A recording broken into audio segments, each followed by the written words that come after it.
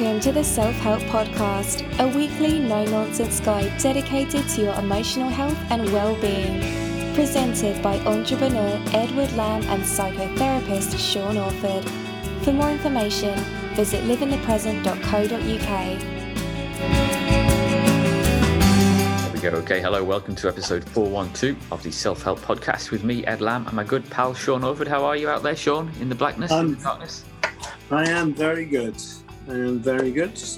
We're having exciting times as ever. Yeah, we're recording in the dark here. Our internet, one of mine or yours, I think it might be mine actually, is a bit, it's not quite playing ball. So we're just doing this audio only. We can't see each other, and there will be no YouTube video this week, I'm sorry to say. I look a bit of a state anyway, so that's probably not the worst thing in the world. Anyway, I was taking your advice after last week just to kind of tone down on the shampooing and the soap, the use of soap, etc., and cleaning products. So how did you get on? Well, I'm joking. Actually, I've just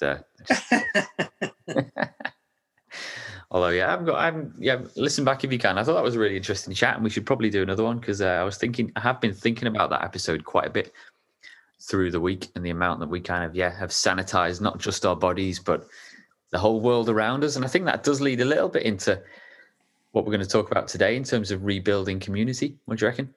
Yeah. The main thing for me about that whole kind of sanitized world is it's like depersonalization. You know, it's a bit like when everyone has Botox and all the faces look the same. And then if all the armpits are covered in the same smells, everybody smells the same. Yeah. And it's like we cease to be people. You know, it's odd. It's a strange world, but we'll do our bit and we'll try and figure it out today. So liveinthepresent.co.uk is our website, all the show notes and links. And if you want to listen back to last week's show, it's on there, as well as all the usual podcast places like Spotify and Apple Podcasts, etc. We're on most of those listings. If we've missed any out, do let us know. But yeah, how's your week been, Sean? What you been up to? It's been quite an eventful week, which kind of led a lot to doing this one today. Yesterday was a bit strange because that was Joan's funeral, my ex-sec from the NHS who died.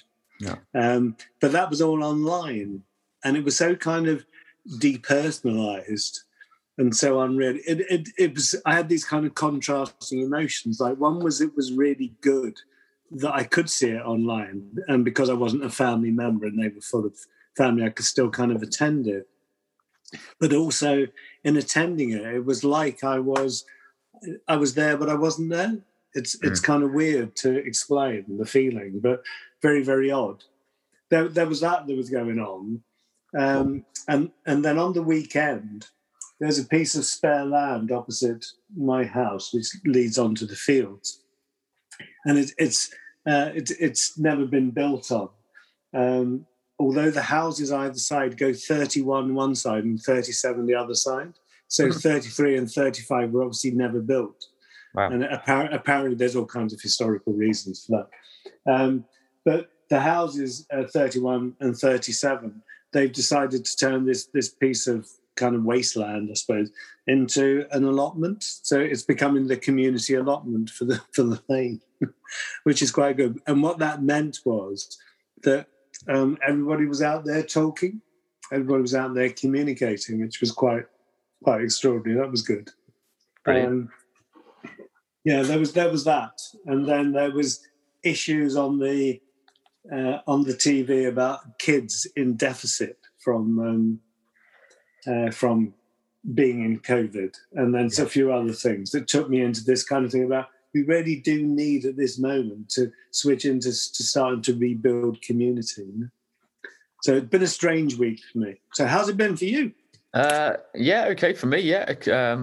Picked up a new bicycle, if you can call it that, at the weekend. So quite exciting moment. It's got an electric motor in it and near the pedals like yours, and it can carry an obscene amount of stuff, including human beings, if so, kids and one adult, and shopping and all sorts of stuff. So I'm one step closer to the car-free life. It does look an amazing beast. I have to come and see it in the flesh.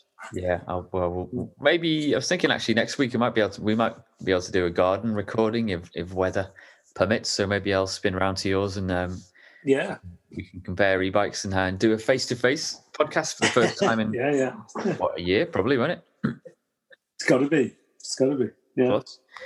So yeah, all good. But this the blog post you've written, which will be online as well, is called "Time to Rebuild Community." So I guess we're at that phase now in the pandemic where,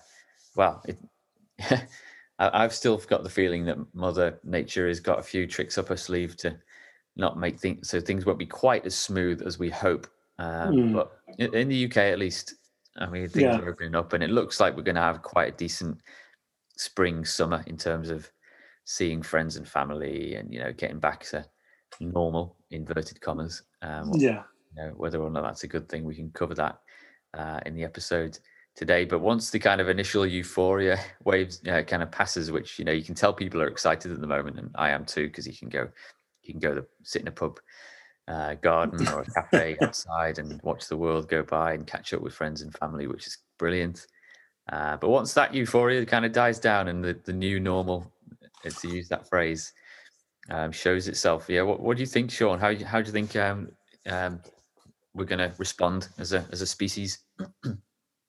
I think that the bits that's coming over to me more and more, which I haven't really appreciated in the busyness of surviving it all, is how much the pandemic has created deficits, both socially, emotionally, and intellectually, but also how it has it's made people re-examine relationships, which I guess we kind of talked about before, haven't we, with intimate relationships, partner relationships type stuff. Yeah. But the other bit is about I've got people saying to me, well, I'm going back to work, and all these people that I thought were my friends, none of them have bothered to keep in touch with me during lockdown. And you know who your friends really are, that kind of stuff. Mm. And other people saying, well, I can't go back into work with these people. So it's going to be interesting, because we're going to have to do some work to recreate something. Like the isolation can lead to feelings of abandonment, and once we've been abandoned, we lose trust and all kinds of things. And I'm thinking that these kind of relationships, like the relationships at work or at school or whatever, are the basis of community, and a lot of them have been kind of fractured in different ways, and we need to do some work to rebuild them all. Indeed, yeah. You were already working online a lot beforehand, and I think actually last week you started accepting clients back to your. No, I've had one. Just one. Is that because people are reluctant to come in, or you're reluctant to kind of? It's a kind of an experiment. We're not clear yet. We're still, in theory, depending on people's problems, still wearing masks, which makes it quite difficult to actually have a therapeutic relationship with somebody when you both got masks on.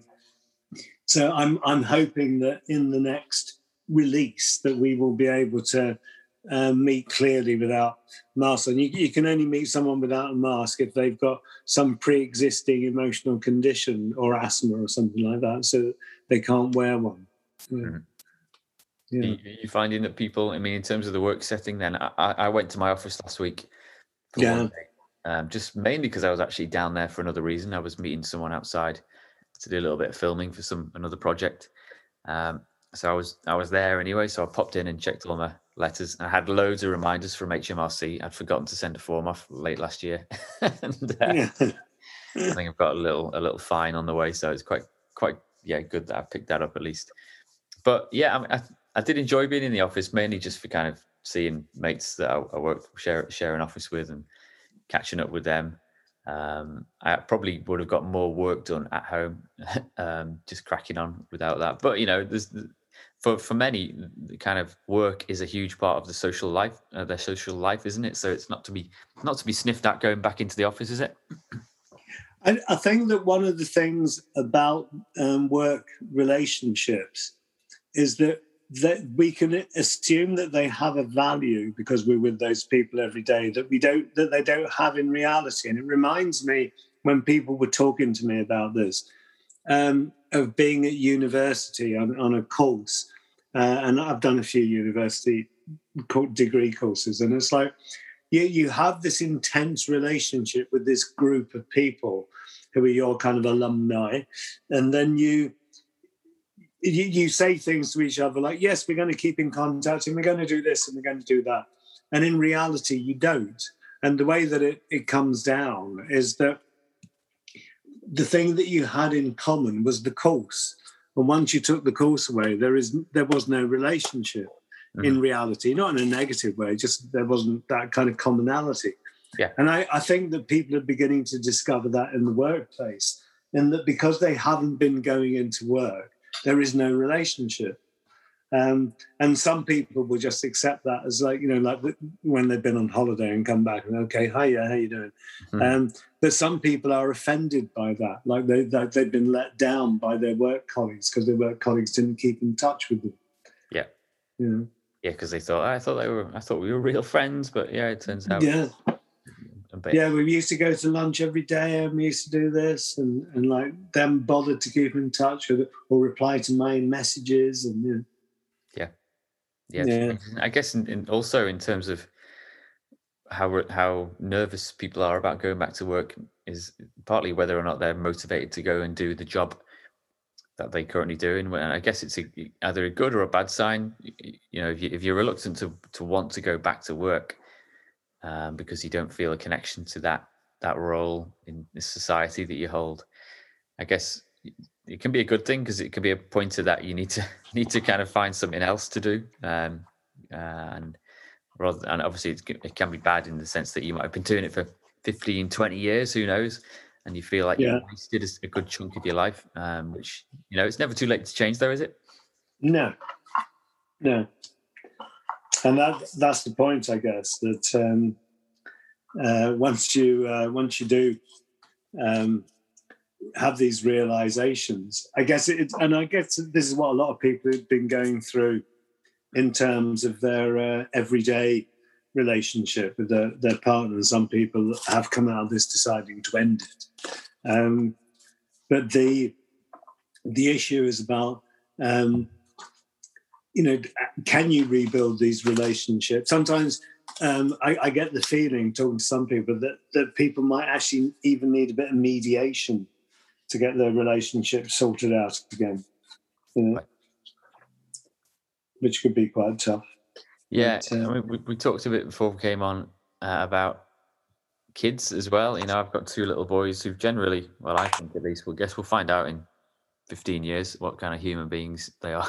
They've worked out to be, but generally have been, sailed through the last year in terms of doing what they needed to do with work, schoolwork when it was sent home, and they slotted in and out of lockdowns like as if they didn't even exist. So, but many, I'm mindful that there are many children out there that will probably be, I don't know if damaged is the right word, or just kind of, they'll need a bit of extra work to kind of get back up to speed.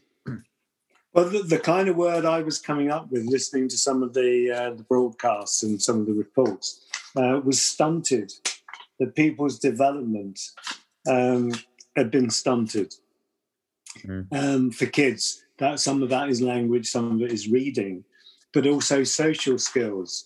Because the idea that if everybody that you meet outside of your family are all wearing masks, you never actually get to see who the people are behind the mask, and you don't learn about facial gestures, communication, and physical body language. Yeah, it's interesting.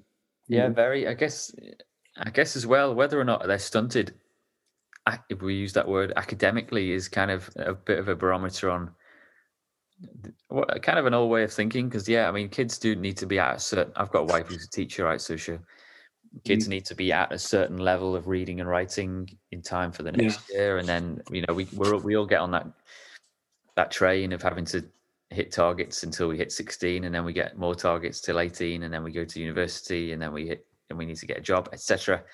But do you think there are opportunities where this pandemic has kind of shown us that kind of monotony, that kind of life, which has got certain boxes to tick as you go along, isn't all that necessary, that we need to kind of realign like what it means to be a human completely?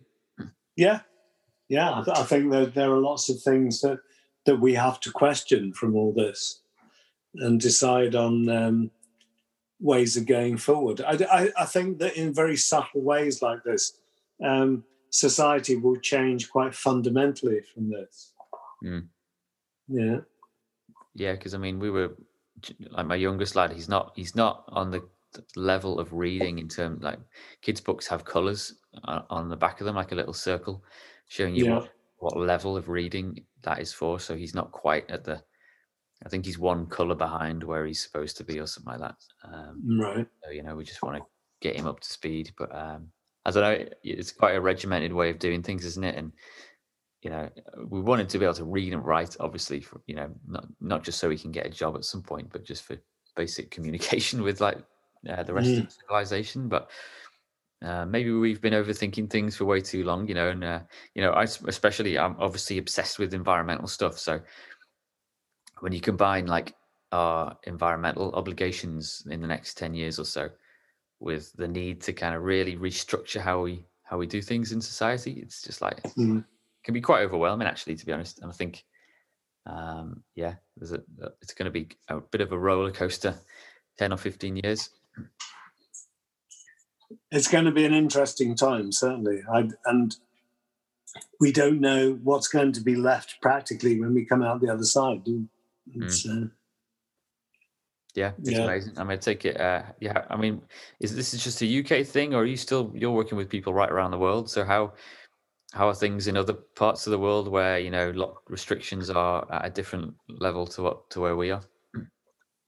Well, it is real around the world.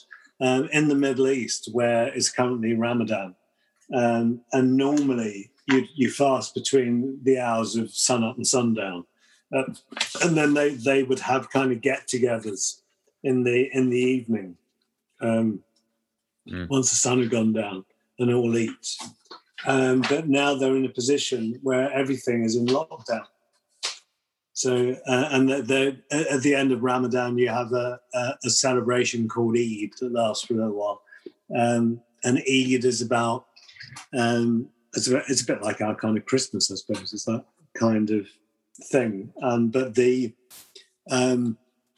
it's whether or not they're going to be out of lockdown come Eid, because people would normally gather together and have big celebrations in Eid. So, I think right across the world. And then if you look at places like India that are really getting battered at the moment with their variants, I wonder how that is going to be affecting their community and how their community is going to be at the end of it. I know. Well, it looks pretty horrendous over there. So, wow, crazy stuff. I mean, I guess it has affected people around the world in similar ways, because it's forced us all to live a bit more locally, hasn't it? And kind of focus a bit more on our immediate environment, whether that be just your home or the people living around you, or the kind of, the way I see it is the kind of walking distance from your house that you've kind of explored in lockdown when you were able to go out and get some exercise each day. I think there's a lot of positive stuff there in terms of what people have learned about their own neighborhoods. I don't know if that's the same for you. Yeah, one of the things that for us is that we have been around and seen places and bits of our local community that we didn't know existed. It's been quite amazing the way that we've done it. It's been really good. Yeah, there's been a lot of that, and I think there will be more of that. I think it doesn't get talked about that much in environmental stuff, but I think the kind of restrictions in energy that we have to play with in the next 10, 15 years as we kind of wean ourselves off fossil fuels will just result in just more local everything. So more holidaying closer to where you live, more food coming from nearby, and just probably more working from home, as we've already been experimenting with, which will lead to hopefully little pockets and kind of community centres where you can go and take your laptop or go and work with a group of other people that might not be working for the same business as you, but become your co-workers. Yeah. And it's weird, that whole, because all those things that you're describing are effectively relationships, aren't they? Yeah. And it's like, how are they going to develop? How are they going to be there? Yeah. I know, it's amazing. It's fascinating. So yeah, you've talked a little bit in the blog post about abandonment and about, I guess that comes down to relationships. So what's that about? Well, that sense about some people have had to isolate, and then they've had that experience that they've been abandoned certainly by their community, but by the people that they thought would be there looking after them. Mm. So that for some people, there's been a great sense of loss in that, and that's where a lot of relationships have been fractured and damaged, and people thinking that other people will be out looking out for them, and it didn't happen, and a lot of those things. That's what I mean about the work relationships, and realizing that the commonality in the relationship was work, and when you take the work away, effectively there is no relationship, which sounds a bit brutal, but that happens when you go through retirement. When you're in an organization, you're a part of the mix. But as soon as you leave that organization for retirement, it's like you never existed. Other people come in and do your job, take your role over, as is inevitable. But all those relationships that you had are no longer there. People aren't emailing you and sending you messages and asking you questions and stuff. It's just not happening. Strange. So what's your resource then, Sean? What action should people take then in the next year? My thing is that it's time to review the relationships that we have and to decide if there are relationships that we need to be working on. So my resource is it would always have been your address book. Well, I guess people don't have address books anymore, but what they have is their contact lists and their phones and computers. And it's like, maybe it's now time to go through your contact lists and your email addresses and all that kind of stuff and decide who is it that you need to be reaching out to, check them out, are they okay? So that by the time you do come back together and you do meet each other again, you're starting to rebuild what it is that we lost. Mm-hmm. Yeah. And the more we do that, then I think that the better things are going to be. Yeah, that's good advice. My resource is a TED talk I've referred to loads of times over the years, but it's by a guy called James Howard Kunstler, and it's called The Ghastly Tragedy of the Suburbs. So it's quite a snappy title, but I think it's the best talk I've ever seen that kind of really brings together like the environmental situation we're in, but also links it to the quality of the public realm that we've built, like the beauty of the world around us, or the lack of beauty in the world around us, in terms of the roads that connect us and the buildings that we live in or go to work in or visit. So it's quite. I kind of encourage people to dive a bit deeper into that stuff and just realize how linked all these things are in terms of mental health and like the health of our environment as well. So fascinating. Yeah. No, I love it. Cool. All right. Well, maybe next week I'll come right by and see you, and we can sit outside, and do a bit of recording in the garden. Sounds good to me. Sounds good. Yeah. All right. Cool. All right. Well, I will say goodbye, and we'll see you all next week. Okay. You take care. Cheers, Sean. See you later. Bye. Bye.